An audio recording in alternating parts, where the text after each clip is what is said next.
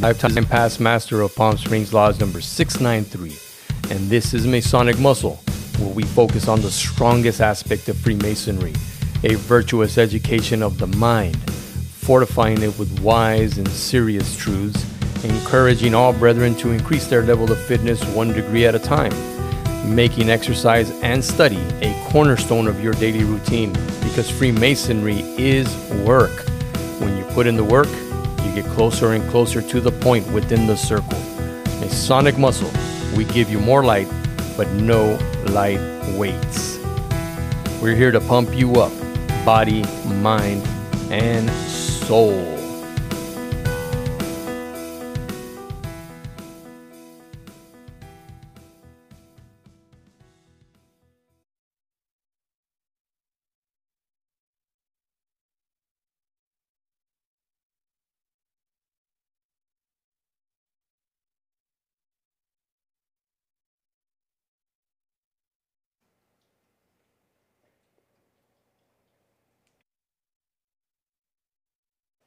Welcome back. There we go. Hey, we're back. Welcome back to another episode of Masonic Muscle. Before we get started, you know how I do it.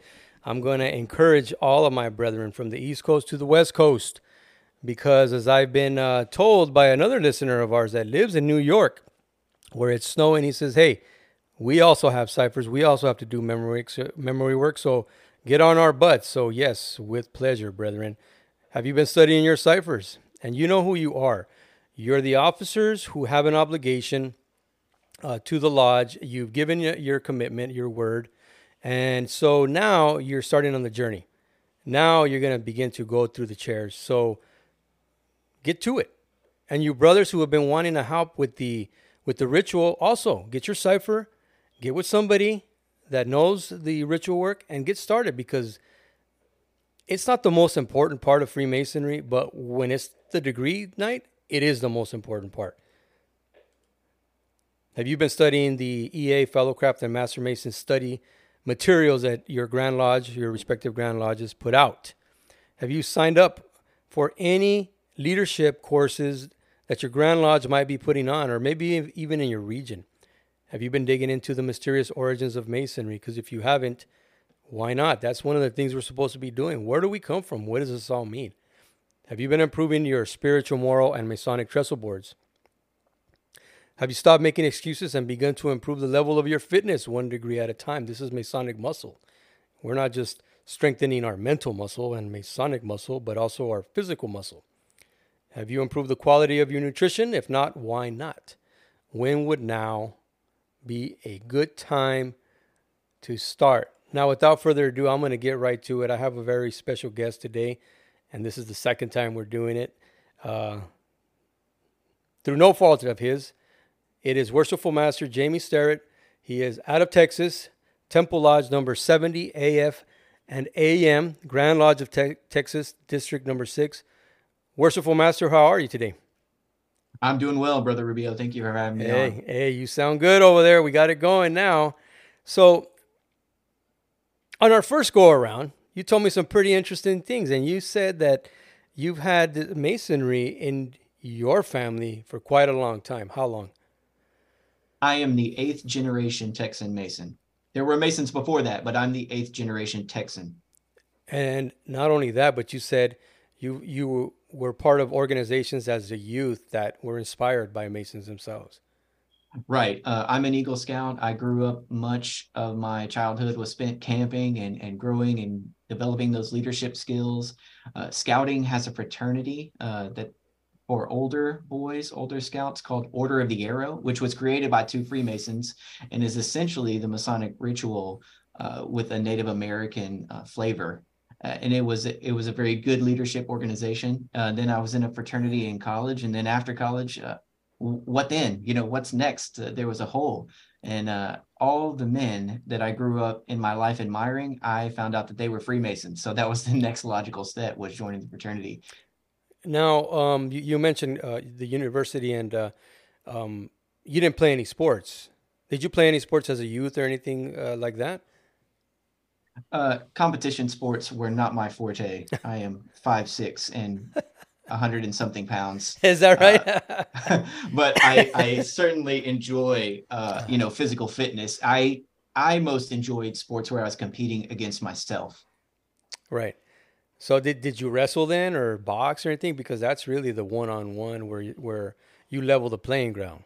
No, mostly weightlifting, Oh yeah, powerlifting, yeah, and the yeah. like. So you were a weightlifter. You're probably dabbling in it again now and then.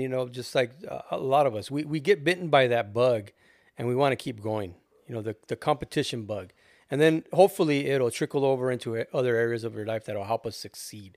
So that's kind of what I'm seeing here, or I'm sensing from you, where you just want to keep succeeding because it's part of our makeup, right? Right, you feel that fire.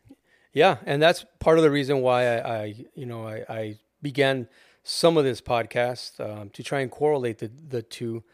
Now, the real question is, why did you start your Masonic journey? We kind of got into it right now. You kind of mentioned it, but put it together in your own words. Right. So I started my Masonic journey, as I said, because many of the Masons or the men that I knew growing up, including the men in my family, were all Masons. And as soon as I figured out that they were very quiet about it. But as soon as I figured out that they were and how active they were in their local lodges, I wanted to be like them, and I wanted to be like that. And as I said, there was that missing part of my life that I wanted to fill. It was very it was exactly what I was looking for. My best friend Lance Candler sort of joined a year before me, and we had been friends from undergrad, and we were still friends in graduate school. And he said, "You are going to love this organization so much. You have to be a part of it." And then I have a really special candidate experience because Lance, as a newer Mason, worked very hard to be able to teach me all my work and confer all my degrees. And it was the first time he'd ever done that. And it was like a year or two after he'd been a Mason. He did that for me. And then we just talked about Freemasonry every single day and haven't stopped since. um, so when you guys talk about Freemasonry, what are some of the favorite topics about Freemasonry that you guys like to talk about? It really runs the gamut. We talk about everything from lodge administration to the esoterics to whatever we're reading at the time Hmm. to what happened at this meeting, what happened at that meeting. I really can't pinpoint one single area because, as I said, we talk every day. Yeah, and especially you being worshipful master and having gone, I imagine you've gone through quite a number of chairs before reach the east. So naturally, your a lot of your focus has to go to the administrative aspect because that's just what's called upon the person going through those chairs, right? And then ultimately, you're ultimately in charge. If you finally make it to the east, you're ultimately in charge of how the lodge is going to run. So there's a lot of responsibilities on your shoulders. So the administrative aspect, which a lot of Masons get turned off by, they just don't like it. But at the same time, they don't understand that it's. I don't like to say it's a necessary evil anymore. I used to, but it's a necessary part of our journey. Right. Well, I see potential. In my usual vocation, that is what I do. I go into a group that is struggling and I see potential and I fix it. I am an improver, a culture changer, if you will. I've been doing that for a number of years in my profession. And so it's natural for me to see that same thing in masonry and apply it there. So when I'm talking about lodge administration, I'm talking about paying the bills, yes, but I'm also talking about creating a culture, like changing it to something better and establishing more habits that lead to sort of a culture of positive tradition. So when I say lodge administration, I'm certainly talking about more than the minutes and the treasurer's report.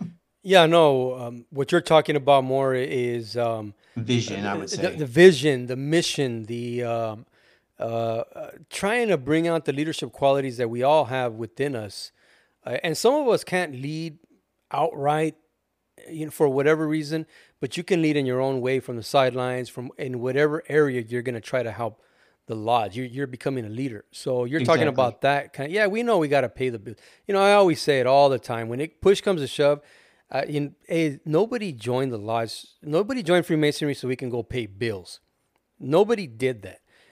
It's a part of our program, but ultimately we go there to learn something profound that'll change us, that'll help us become that better man. So I get Right. you. I had brother Justin Jones from Masonic Improvement Yeah, at my brother. lodge as a guest speaker on Thursday. That was him. And That I saw the post. Yeah. yeah, yeah. Yes. And that's he's I've been listening to him for several years also, and that's one of the things that resonated with me since he said it in the very beginning is why ritual? If Freemasonry is just to come together and pay the bills and do such and such and make sure we're running an organization, then why do the degrees at all? Just come and meet and then leave. It's obvious from the outset that there is another purpose to Freemasonry, and that purpose is the betterment of oneself and the world we live in.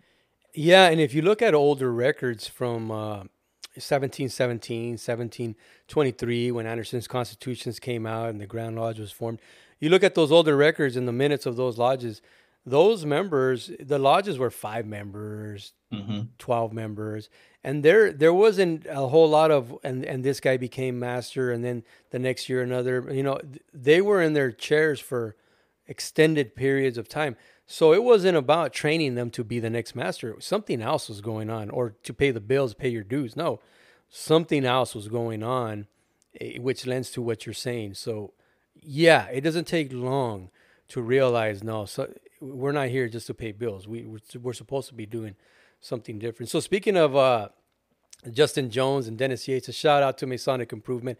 Yeah, and I had quite a extensive conversation with Justin Jones and Dennis Yates. Dennis, he gets on a good one, and he just can't stop. He's on a roll. As So we say in Texas, bless his heart. it blesses. He's a good guy, Dennis Justin kept Yates. saying that, yeah. So I get a kick out of him. He's got a lot of energy, and it's just bubbling out of him, and that's what you need. Um, but pace yourself, Dennis. Pace yourself.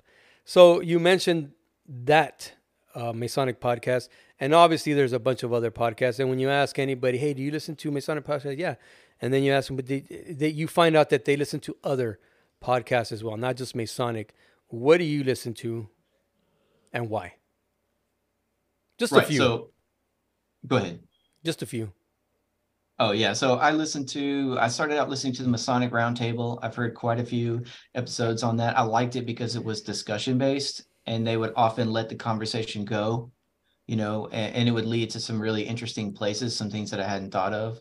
Outside of the Masonic lens, I don't do a lot of listening to other podcasts, but I do like the podcast Leadership to Wealth.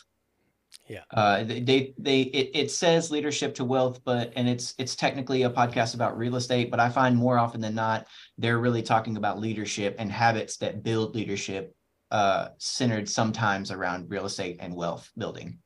Well, it's more to do with the philosophy that Dan Pena talks about, where he talks about, you guys got this thing backwards, where you guys want to change the world and then make a ton of money, where it's the other way around. You got to make a ton of money, then you can go and change the world. But all of that starts with your emotional bank account. We all have two bank accounts, a financial bank account and an emotional bank account. And if you don't tend to your financial bank account first and get that straight, you're never going to achieve the financial wealth or success that you want to achieve. So it's not so much about the money. It's about the internal part of us that struggles. We all struggle, which is why a lot of us end up joining Freemasonry, right? Because we're struggling with something and we think we're going to find the answer there, and then later on you find out, wait a minute, I always had the answer. I didn't need to come here, but now that I'm here, let me share it with the brethren. Let me share it with whoever I can. So yeah, I understand what you're saying, because that's a very important distinction that has to be made. So that's very good that you're on that line, and you have made that distinction clearly. Um, so on the podcast trip, why did you start listening to Masonic Muscle, and how has this helped you on your journey? I started listening to Masonic Muscle shortly after I started listening to Masonic Improvement, so yeah, like right around in the same time. Oh yeah. And I must say that I'm a long time listener, first time caller, Yeah. to Thank Masonic you. Muscle. Yeah. I was really attracted to your podcast because you were the first one that I heard of that was trying to take Masonic principles and sort of apply them to daily habits, like a certain area of your life, like physical fitness. Hmm. There are a lot of Masonic podcasts that talk about esotericism and broadening the mind and broadening the spirit. And there's certainly a very good Masonic podcast called Historical Light, which I one of the love that Texas one. brothers is Oh yeah. on, uh, and which delves into history and sort of learning. Um, but you were the first one that, yeah, was actually taking Masonic principles and applying them to something like physical fitness, and I really latched onto that. Yeah, and a lot of people say that it just like a couple of my brethren at Lodge that began to listen to it. They had a very similar reaction to yours, and we're like, why? Because I'm just talking, I'm just on the mic, and I just begin to just blurt stuff out that I've been thinking about. But a lot of it has to do too with my best friend that I mentioned, Darkness. We didn't work out today. I'll be working out with him on Thursday. But some of it was inspired because of him, like you've heard before, because he was the one making some correlations that not even I was making, and he's not even a brother. He's not even a Mason. And so I was like, what? Like, you know what? You're right. Once I started thinking about it, and he was absolutely right. Right. In your garage gym is where we build up our temple, our physical body, and using the tools that we're given. So yeah, thank you for that.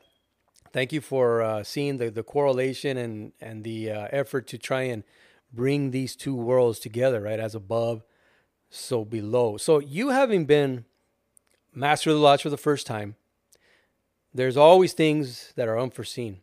So I want to ask you, what have been some of the challenges of being a master so far, and how did it differ from what you thought it would be?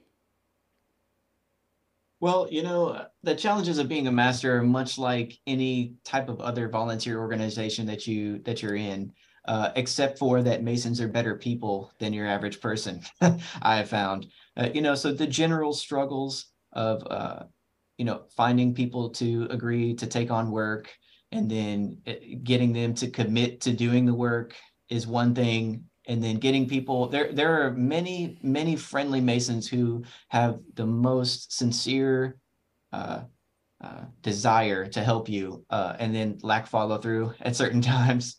And that's just with any volunteer organization. So there are some challenges there, but those have been really minimal, although they do happen. I sort of took a different approach to being master. I took my time. I had several times to jump chairs or advance, and I chose not to because I wanted those years to plan.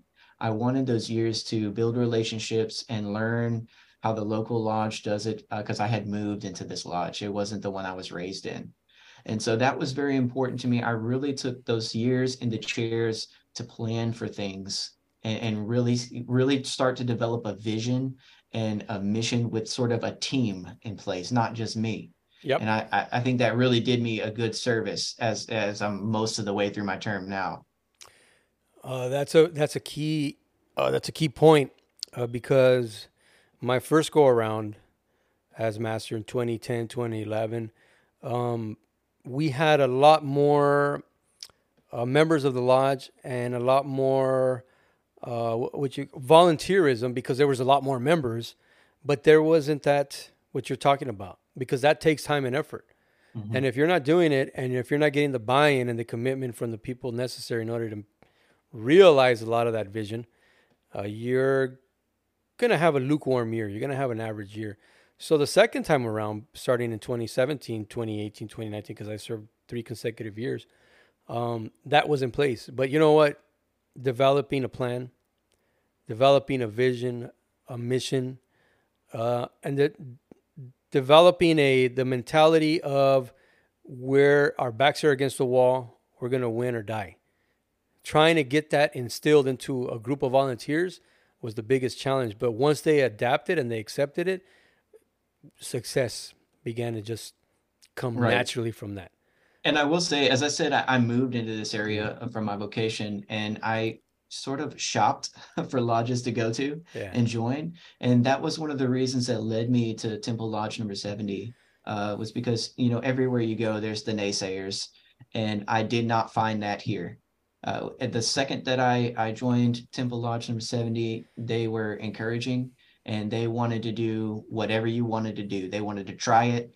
And they're still that way. They're still that way, even though I'm in charge, which I can't believe. They're still that way, and it really helps. You got to find, you can lead, but they've got to want to be led, and you've got to instill in them the vision for what you have, and then they've got to adopt the vision. Because if they don't adopt the vision, then nothing is going to happen. You're just going to keep hitting stop signs all the way through. And I haven't found that to be the case, because of the strong relationships and such positivity that was floating around my lodge before I got there. What you speak to, I know very well because one of the things that we use, one of the books that we use was called the Craft Driven Lodge by Daniel Vrinko, I think his name is, and he has four principles in there that were crucial to achieving something that you just said. If your workers don't adopt the vision, then nothing's going to happen. So I think, and I'm going to probably butcher it, but I think one of the four is everyone has a voice. Um, the leaders let the workers work. Everyone, it's so simple when you read it, but the Masonic system isn't structured like that. So you have to tweak it, and once the rest see it, the river just begins to flow. You unclog it, and creativity just abound. Now they understand. Hey, what about this? What about that? Hey, if it fits into the vision that we're doing, you don't need my permission anymore. Just do it. Tell us what you did later on. Report that way we can report to everybody. So that's very crucial. That what you said. Right, and this it go. I should go on to say that you have to have certain things in place for what you just described to happen. And that's why it was so important for me to take that time to encourage certain administrative things to happen, so that you don't get bogged down. Because there are so many lodges who are operating on sort of a sustenance level, and that's all they know. And if you don't have those administrative things taken care of, nothing else can happen. You just sort of get bogged down, and that's all you can do. And so I say I, but I mean the leadership team had spent all that time, over those couple of years, sort of clearing and cleaning that up with the rest of the brethren, and we all got on one mind. And I got to say that what we're doing now and what we have done in recent years would not have been able to happen if that wasn't already in place. Um, let's switch gears up a little bit. Let's switch it up. When it comes to Freemasonry, we often miss a golden opportunity to deepen our understanding of the craft by delving into something like the mysterious origins of Freemasonry, something that I'm now really beginning to delve into in a more consistent way. Why do you think that Masons just don't dig deep into when it comes to this topic of the mysterious origins, where we came from, what this is all about? What's your take on that? Man, I think that the reason why we don't see more Masons delving into this is because there's just so much to learn. There's just so much to do. From the time that you become a Mason, it's like drinking from a fire hose. You've got your catechism, and you've got your lessons, and you've got your esoterics, and you've got your ritual, and then you have to learn about the government of Freemasons, how your Grand Lodge system works, how your lodge system works. And then if you're inspired by all of that, then there's literature. There's so many books and so much reading that you can do. Um, and so I think that there's so much to do. Oftentimes guys don't make it to the speculation of the origins of Freemasonry, but they're really missing out, I should say. Don't you find that odd? This is why I'm beginning to ask more and more people, because that right there is a very valid answer. What you just said rings true to me. That is true. That's what happens. That's exactly what happens. And by the way, a lot of what he just delineated, itemized, when done correctly, is very interesting. Even how Grand Lodge works and some of this, the government of Freemasonry, and because at times the lodge will act like a republic. At other times, it acts like a democracy, and then at other times, a dictatorship. So how we flow seamlessly through these different forms of government is mind boggling. But if you get a good teacher that'll teach you about that, it for me it was I couldn't believe it. I was like, wow, this is pretty cool. This is Right. pretty cool. This is incredible that we have these tools. We're being taught how to be citizens, basically, and govern our not only ourselves but small group of people that we can take those lessons back out into the community and improve the community. So, but going back to your point, you're absolutely right. This is part of the reason, maybe the major reason why all of a sudden we just don't have time to delve into the mysterious origins of Freemasonry and speculate. You know, it could be that just that simple. All right. I do want to talk to you. Since I've heard your Origins podcast in many episodes, I did want to ask if you'd Yes. heard of Dr. Christopher Earnshaw and his book a spiritual Freemasonry series. Have you heard of him? I had him on the podcast. Hell yeah, I heard of him. Oh, great, Yeah, great, great. The Chinese origins of Freemasonry. Yes. Right. Yes, I one of the things I asked him was there secret societies in China? And he said yes, but maybe it was because of the way the conversation was flowing, that he kind of got distracted. But he never really answered the question as to what other secret societies were out there that we could have, because we started talking about Confucius, because Confucius used the square and this as morality, and a lot of Masonic symbolism that Confucius was talking about. But yes, I've got two or three of his books in my library, and I am going to be getting into that a little bit more as I delve into the. Right now, I'm delving into the 12 theories of the origins of Freemasonry, and right now I'm barely on number two, which is the pagan mysteries. Right, that Freemasonry derives from the pagan mysteries, meaning pagan, meaning anybody who wasn't converted to Catholicism was a pagan. That's how they what do you call it, separated them from the Catholic communities. And they're like, oh, those are just the hill people. They haven't been converted yet, and they live according to how they live. So I'm barely on part two, and I think I'm going to be getting into quite a number of parts on that because the pagan mysteries have so much meat in there. So Mm, mm. so much. If you can just get past the word pagan, understand where that word comes from, and then finally begin to really focus on what these mystery schools and where they were at and what they were possibly being taught, and all like the major philosophers of the time, Socrates, Plato, Aristotle, they all went there and they all got initiated and they were forbidden to talk about it. Incredible. Incredible. So is there some kind of correlation with Freemasonry? That's not my part in that. That's not for me to say. I'm just going to bring it to the audience and say, look, this is what I'm finding out. Here you go. So you don't have to sit down and read for hours and hours.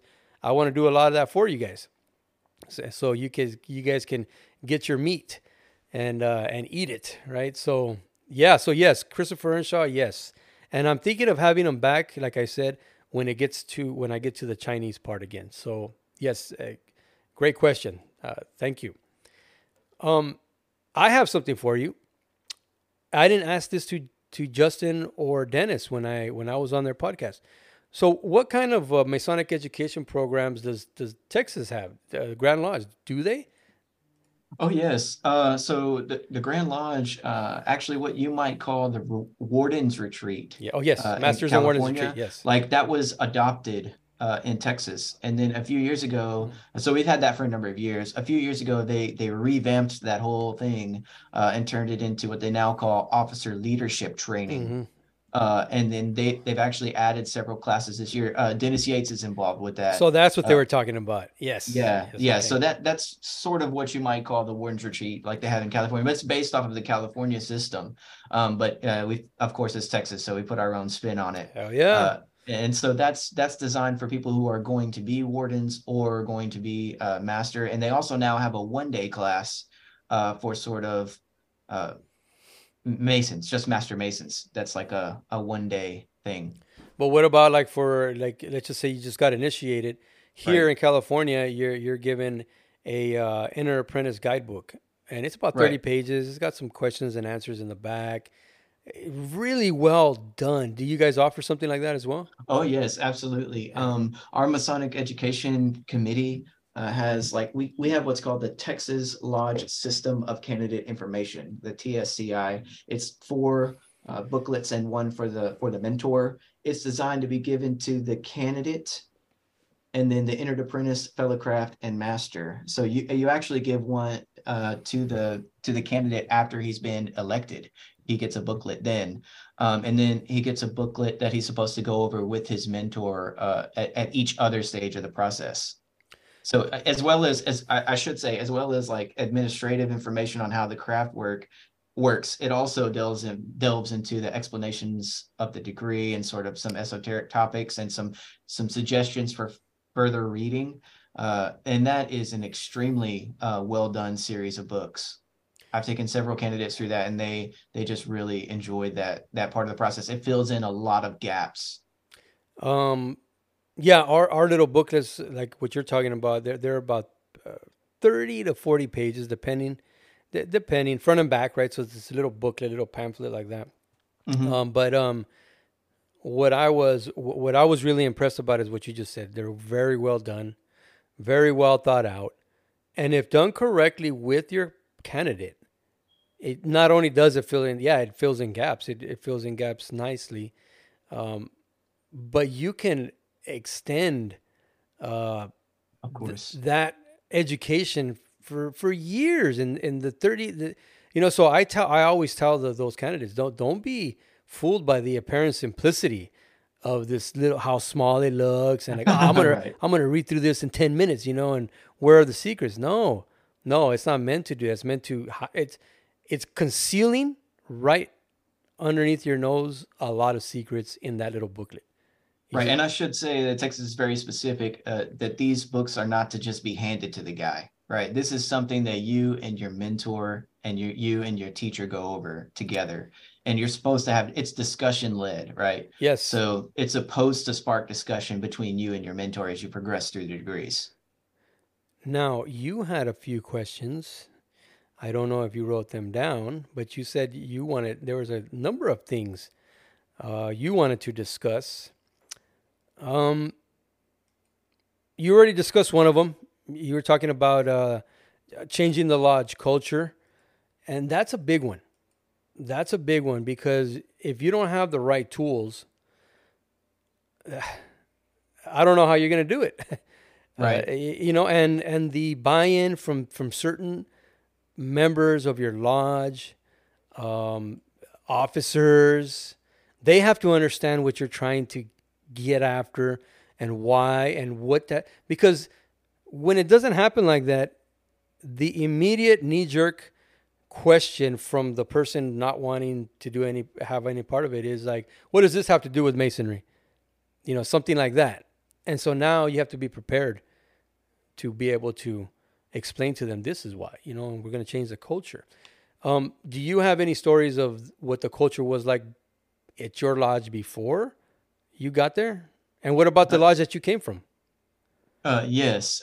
So the lodge that when I got there, I'm very fond of saying that it was sort of a country lodge Yeah. full of really nice masons, and it still is.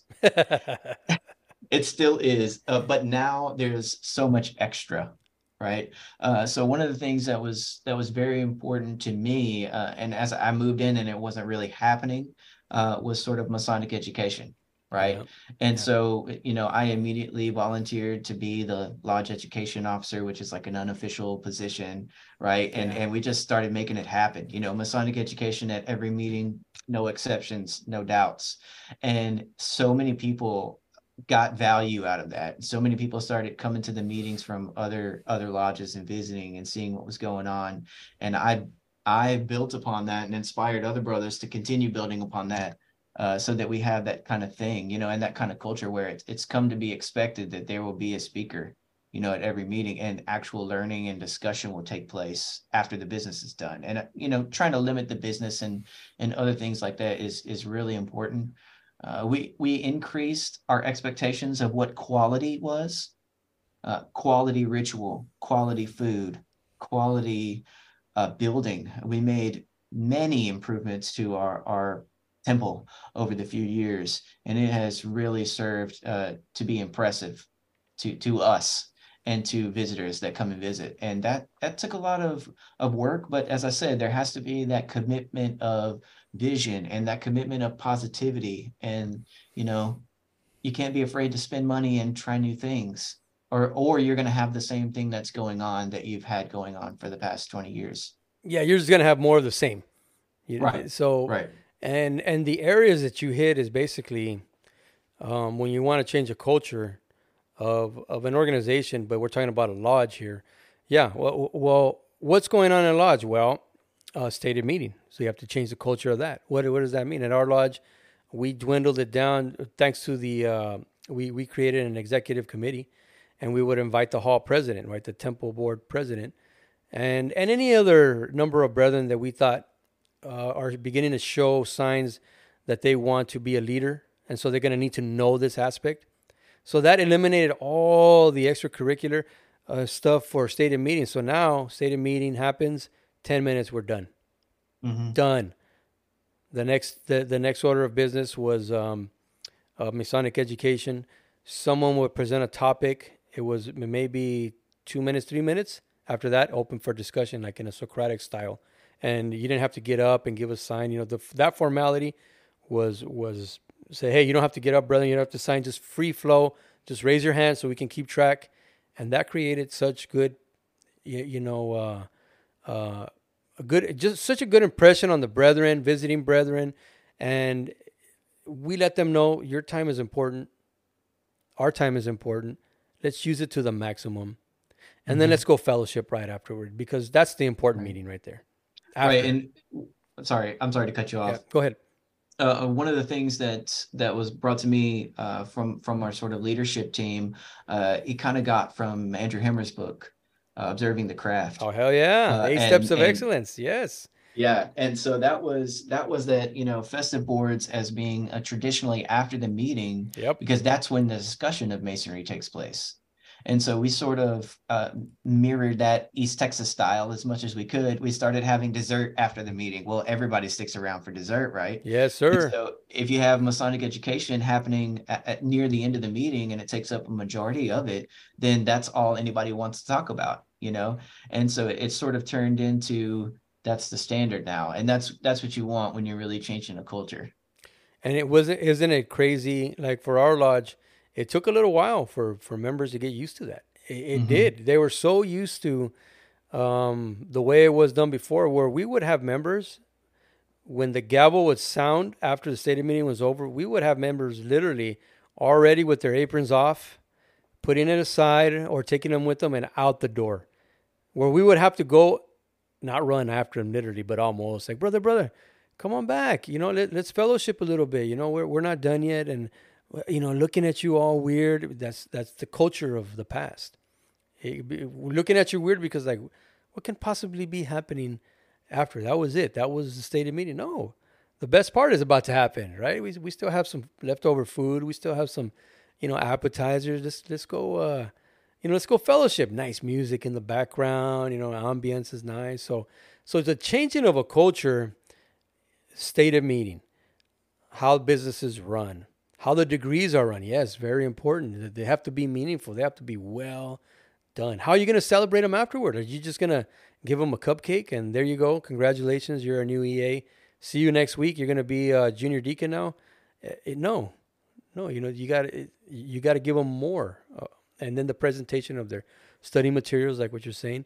So, what else did you guys do? I mean, you covered 4 areas: building, ritual, Masonic education, and adopting some of what Andrew Hammer said, which is crucial. Right. And Administration was the other one. That's been a multi-year approach, of course. So this year, one of the things that I did in my term as worshipful master that I am intending on continuing on after me is that we had two. We're going to have two. We've already had one, Feast of Saint John, Yes. which is essentially a harmony, or a festive board.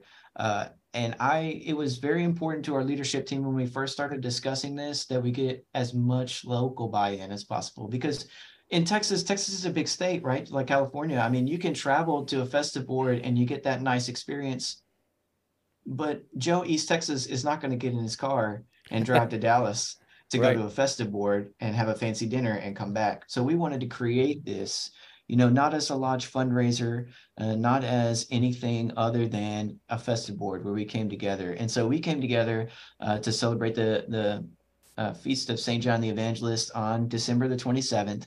And we had a harmony and we had a guest Nice. speaker, and it was suits and quality food. And we did some Masonic toasts. In Texas, there's no alcohol, so we did the toasts with tea. But and we had a Masonic education speaker, and it was fantastic. And we plan on having. It was so well received. I cannot tell you, it was so well received that people came up to me for a week after. In my small little area of East Texas, and was asking us when we were going to have the next one. I said, well, you got to wait to the other St. John's Day, June the 24th. So on June the 24th, we're planning on repeating that, and hopefully that will turn into an annual event. And I have every hope that it will. Yeah, there's others here in California, up and down the state. There's a lot of those, and their main, besides installation, their two main events is the Holy Saint John feast, whether it's Baptist or Evangelist, and it's so well done, that they're announcing it 3 months in advance. They make your Right. reservations, right, and then what it's going to entail, and I think right now they're up to like $80 per person because of what you get. You get the little shot glasses, you get the whatever it is, but coat and Right. tie, a black tie event. It's very formal. Because why? Because that's something that we thought we were going to get when we joined. And when it didn't Exactly. happen, it was a letdown. If you're honest with yourself, you're like, wait, but so what happens? We're the ones who are instituting it now. We're that Right. generation. Right. And in Texas, we sort of see, much like you described in California several years ago, we're sort of seeing a Masonic renaissance in Texas. There are many, many young brothers getting on fire about Masonry and sort of creating these style of events all around the state. They're happening more and more frequently, and you start to see the habits that you're describing all around Texas. It was important to me to bring the local flavor, to bring it to East Texas, and so that was one of the reasons why we decided not to charge admission. We're just going to have a nice dinner, and it's going to be a harmony, and we're going to introduce the brothers of our area to that type of Masonic event at at the lodge expense, because we see the value in that type of an event. And a lot of lodges that are observant lodges, or they pay and they charge $500,000 in dues because of that, because that's going to be part of your experience 2 times out of the year. You're going to have this experience, and that's part of your dues. So the lodge is already self-sustaining itself, and it's giving value. I like to say, where value is clear, the decisions are easy. So if you're giving your brethren value at lodge, the decision is going to be so simple for them to come and keep coming back, and then invite Right. others. So Right. you have to keep that in mind. And brethren, yeah, for those of you who are saying, well, that sounds like hard work, it is. Nobody said it was going to be easy, but it's going to be worth it. At the Exactly. very end, it's going to be worth it. And you're going to, just like you said, you have brothers coming to you time and time again. When's the next one? When's the next one? We had something called a man cave night. And man cave night is something very simple. All we did was ask the brethren and some prospective members that we had already contacted and were in communication with, on a certain day, bring your favorite piece of steak. We will grill it for you, and some veggies. All right. And we will use no forks. No forks will be given all night. Right. And for whatever reason, I don't know what it was such a big hit that these guys were begging me, when are we going to have the next? Please have another one. That was so great. But why is it? Because that's what they thought Right. they were gonna experience when they first joined. And even the ones that weren't members yet, they loved it. They didn't know what the hell, but they loved it. So that was pretty. Now I want to ask you, because you say here that you're a musician and an educator by vocation. Um, you say, the necessity of masonry in your life, and the triad of the spiritual, mental, and physical endeavors. Yeah. So you're talking about like Pythagoras and the music of the spheres and what. So to you, what are you referring to? Yeah, so I'm referring to basically essentially what you talk about in your podcast, the three pillars Hmm. of physical, spiritual, and mental, and so I have always tried to develop myself in that way. I forget, I think I had a junior high coach who said something like that, bigger, faster, stronger. Yes. You Yes. hear that all the time. And I thought, well, that's not enough. It doesn't matter if you're bigger, faster, stronger if you're too stupid to go to the left when you're supposed to go to the left. That's not enough. You have to be more, and so I sort of took that junior high coach idea, and applied it to what I thought a grown man was supposed to be, spiritual, mental, physical. And so, oftentimes these things in my musical life, as I said, I'm a classical musician. I have a degree in saxophone performance, and so when you're practicing, it's the same as when you're working out. You do the same things. You try to minimize mistakes. You try to increase efficiency over a shortened amount of time. You practice getting better. It's not enough to stay at the same level. And then on top of that, there is a certain artistry that goes with it, right? You must make music. You can't be a computer, even though there's arguably a computer that could make music, it wouldn't be the same, right? Yeah. It wouldn't be the same. You must emote, like there's an emotion there. And so yeah, that's how I try to develop myself. And masonry just kind of slid, right on into that. It develops the mind, it develops the spirit. And then when I started listening to you, it develops the body. And right now, as you were saying that, I couldn't help but think, hey, that's what we're supposed to be doing in a lodge. We're supposed to be improving. It's not enough that, oh, I memorized my lines. And no, you got to keep practicing them so that you make them yours now. So this resonates, and the person can feel those vibes, right? But Mhm. we're constantly attuning ourselves to whatever it is at the lodge. So like the lodge is a musical instrument, so to speak. And we got to tune that thing up all the time. Otherwise, it's gonna get dusty. It's gonna be out of whack, and it's not gonna sound good when you play it. So yeah, I mean, yeah, especially for as an educator, and then you get confronted with the second degree in masonry, and that one is huge as far as a formal education, a liberal education, right? 7 liberal arts and sciences, and so this carries over into how you're practicing Freemasonry in your own unique way within the confines of Texas Grand Lodge Masonry, right? Because that's basically how you've been doing it. Are you guys thinking of serving another year in your stations? You guys have your progressive line going. You guys are set. Your plans are good to go. Oh yeah. So in Texas, mostly everybody does 1 year terms. It's not the habit of most Texans Masons to take more than 1 year as their term. So yeah, everything's in motion. Yeah, in California too. Um, Even in our Masonic code, they talk about a progressive line. But what's been happening here, especially since I don't know. Well, Andrew Hammer had a lot to do with it. When his book came out, Yeah. it really forced a lot of Masons to really take a step back and observe why we're doing what we're doing. And a lot of it had to do with the progressive line of officers and do they have to keep progressing? Hmm. Because there was a bunch of brothers that were not ready to Hmm. to advance, and if they weren't, they need another year in their station so they can learn what they got to do. And Hmm. also, not only that, sometimes that person is just not ready to lead other men. Exactly. It's got nothing to do with his ritual work. It's got to do with his leadership. Will they follow him? Exactly. There's a lot of discussion right now about progressive lines and do they work and do they not work and should we go to a more an elected way, and sort of Freemasonry in Texas has sort of a blend, it's an election, but there is also somewhat of an expectation of a progressive line. I think both systems can work. You just have to commit to doing both of them correctly.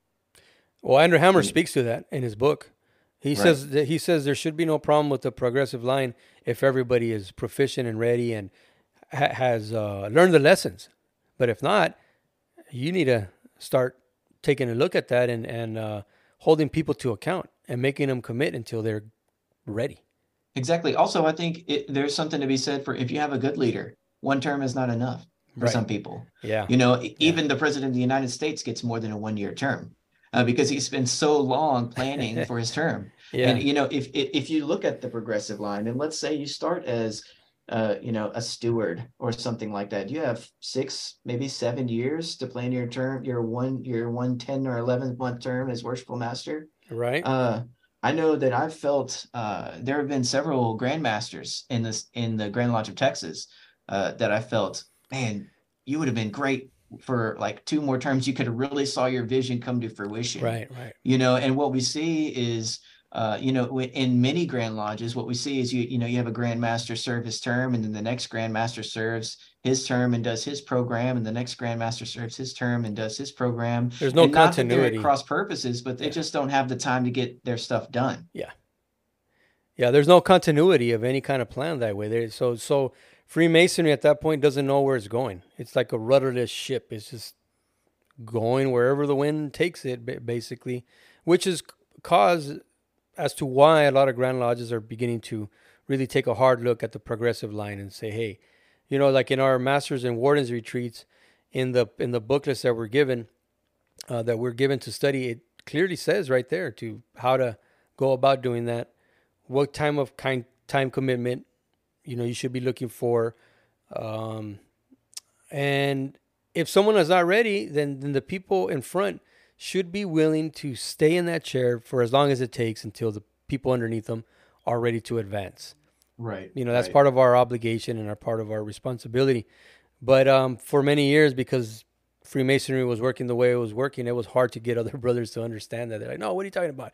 I did my year, and next year I'm doing that chair. That they already had that plan, So trying to get them off of that plan was very difficult and very interesting to see people's reactions to holding them like to a higher standard now. Like, what are you talking about? I got to serve another year.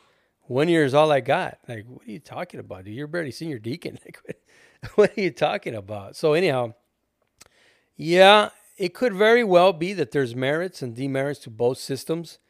Um, I'm not exactly sold on either or. If I had to right now, if you told me, well, which one would you choose between, you know, the progressive line started like at junior warden, and then to to master. How many years should they stay in each chair? I say at least two.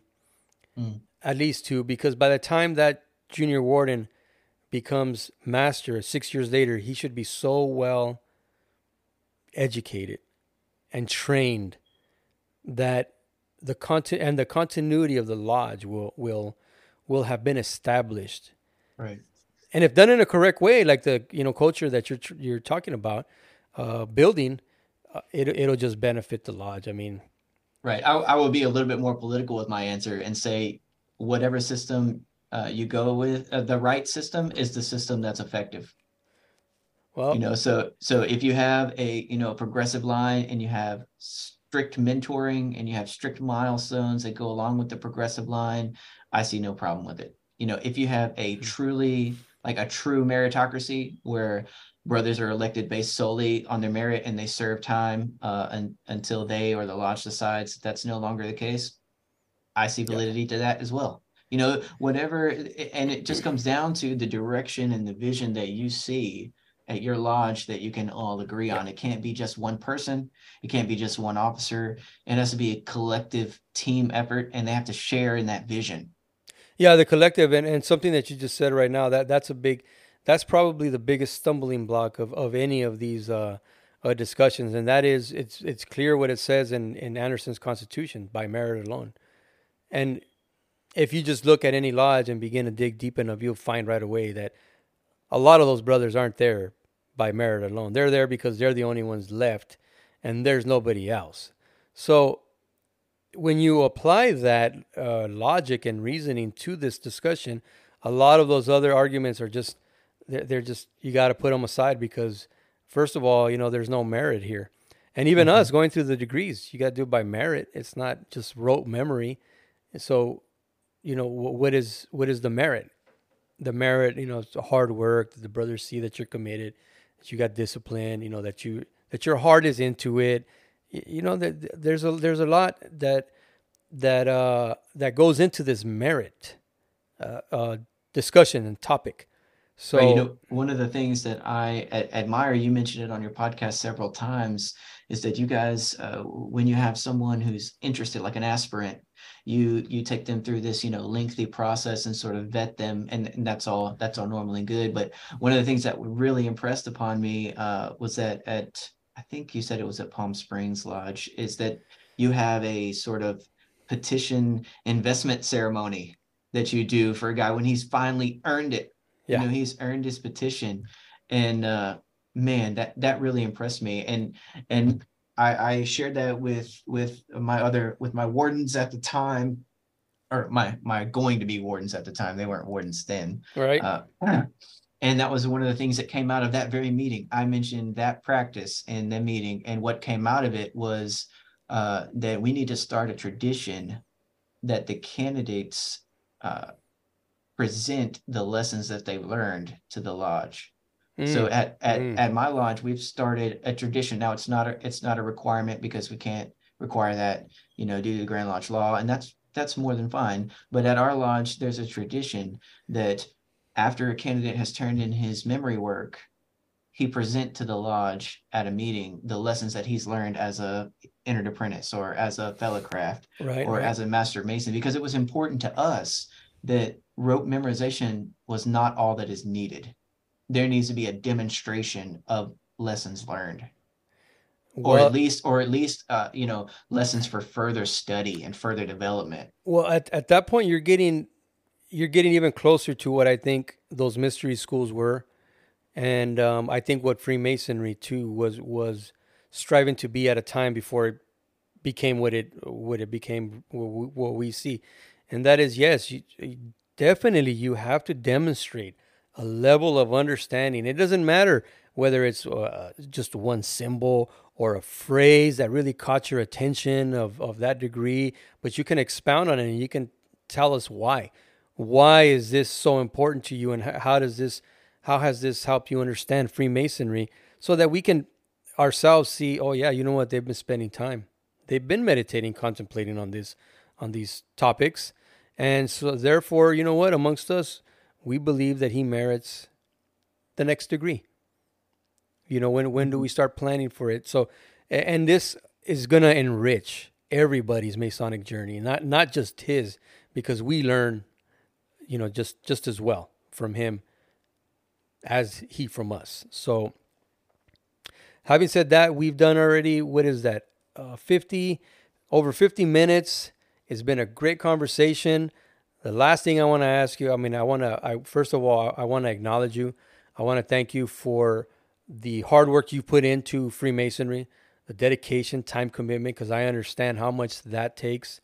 Um, the hard work that it sounds like you've put into your lodge as well, the lodge that you are a master of right now, along with your brethren, because someone needs to someone needs to show the brothers the way sometimes, and all it takes is a little spark, and then all of them can create, and they see that for themselves.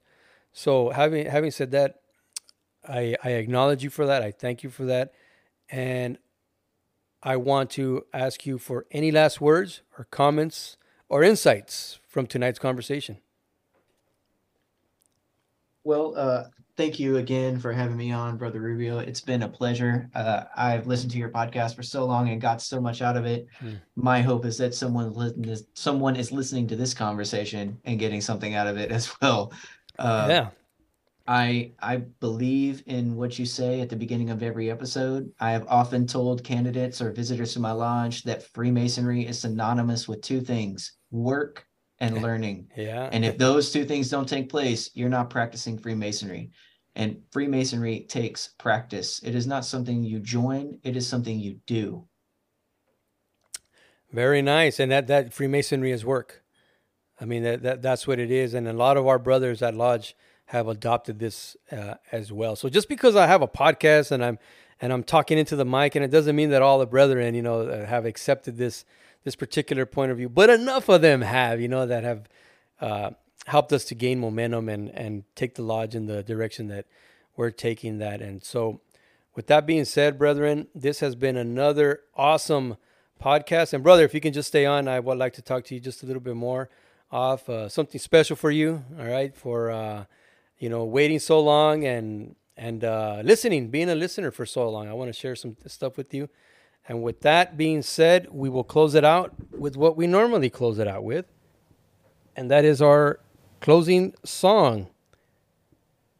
Somewhere there. There it is. These strong sessions are calculated to inculcate in the mind of the novitiate the importance of subduing our passions and improving ourselves in masonry, feeding the attentive ear with the sound of the instructive tongue, endeavoring to add to the common stock of knowledge and understanding, effectively spreading the cement of knowledge and wisdom, and hopefully some good will towards exercising. Get out there and get your walking in. Open up your ciphers. Study, memorize, and just do it.